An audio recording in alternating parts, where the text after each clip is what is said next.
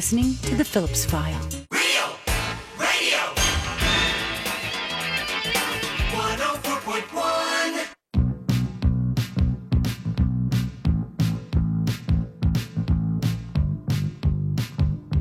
Oh, yeah.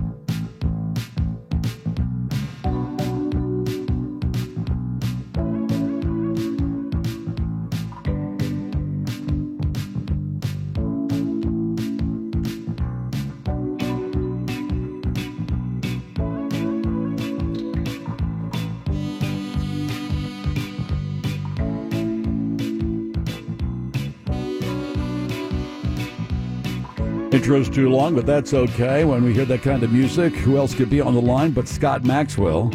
Scott Maxwell writes the Taking Names column for the Orlando Sentinel. And I should say, we should all say, happy anniversary. Now 20 years with the Sentinel. Is that correct? That is.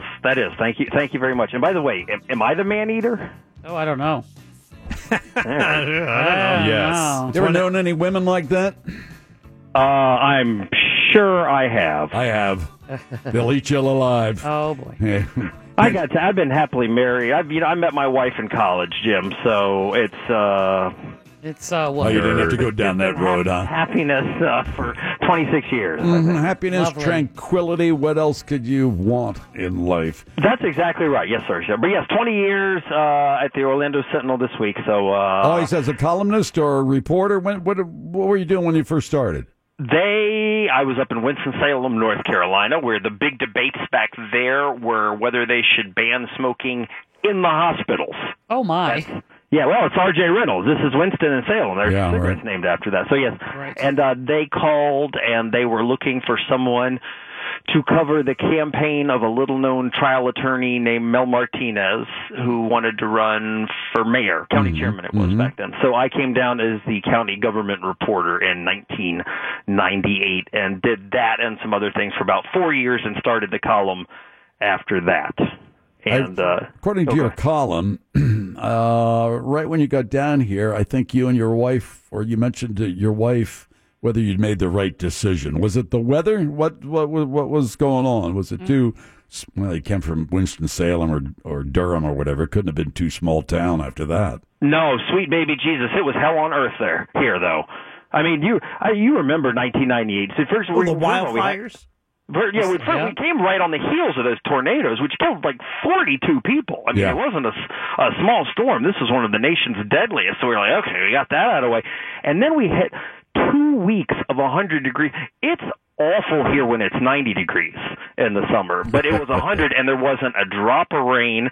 And you may remember, basically, I'm going to say everything east of Goldenrod just went up in flames back in 1998. Wedgefield was like disappeared out near Bislow, and and so that we had the whole town on fire, and then hurricanes threatened, and I couldn't figure out why in the hell would anybody want to live in this state.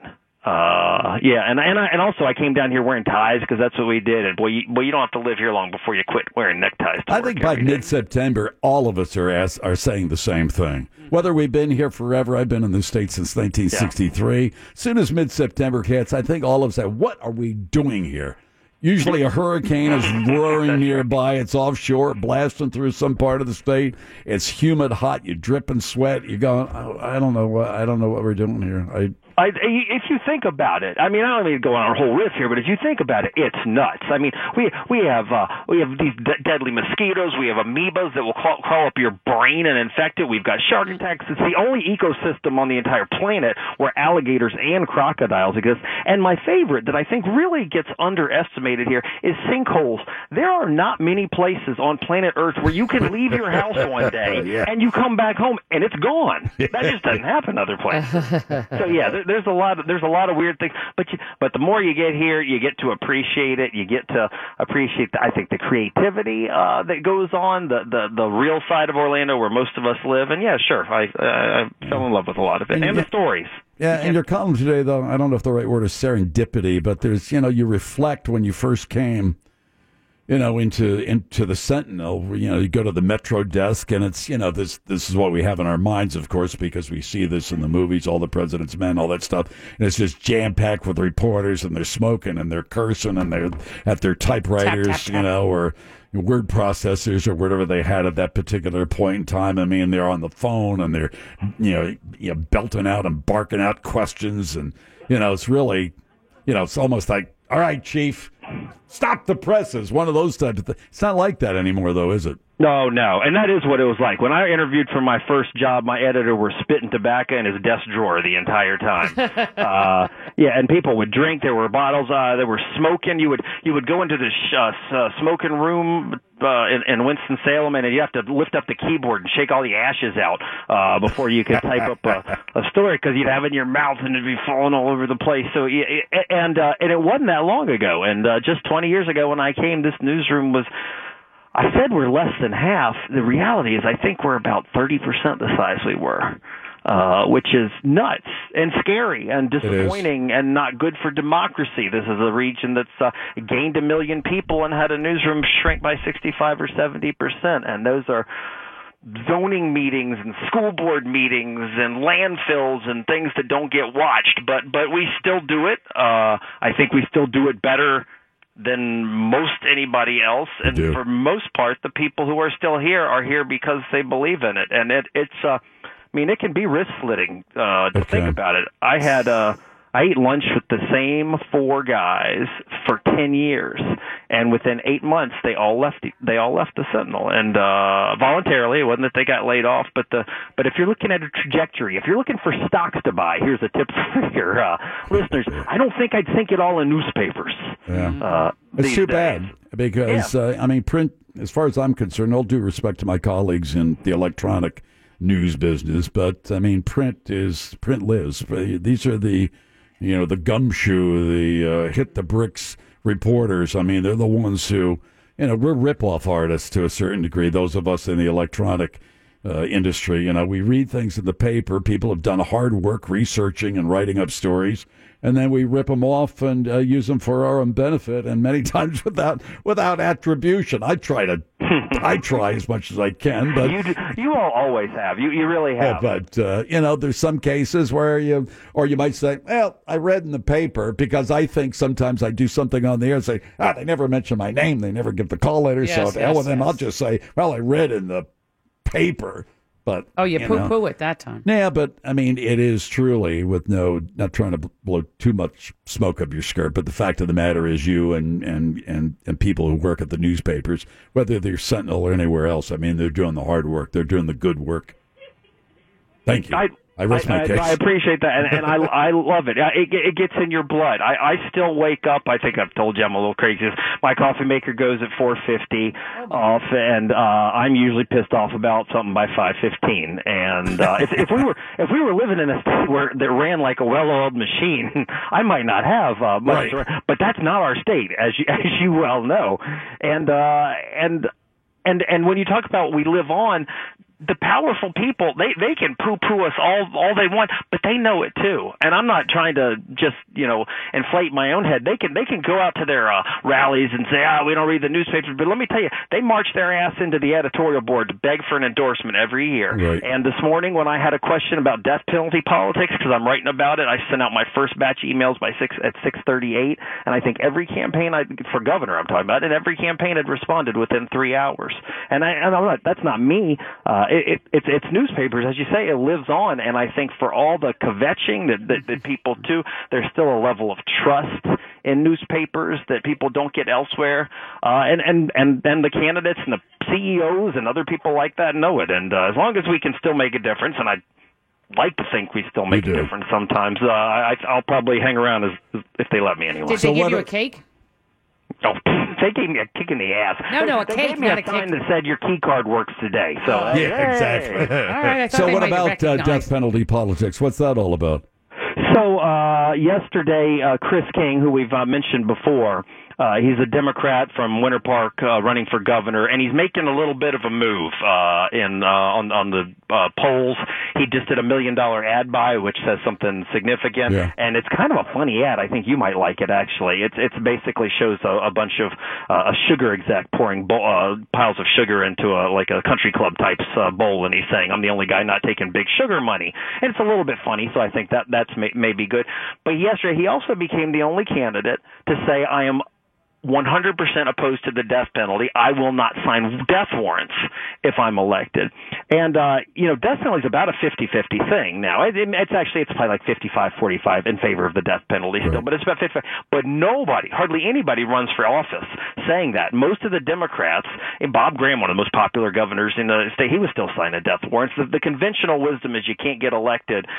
You'll be seen as weak unless you, say you're going to kill some folks. And the rest of the Democrats, whether it's Levine, Graham, and that's the responses they all gave me. They'll say something like, "Well, personally, I'm opposed to the death penalty, but it's the law of the land, and selectively, I'm going to sign it."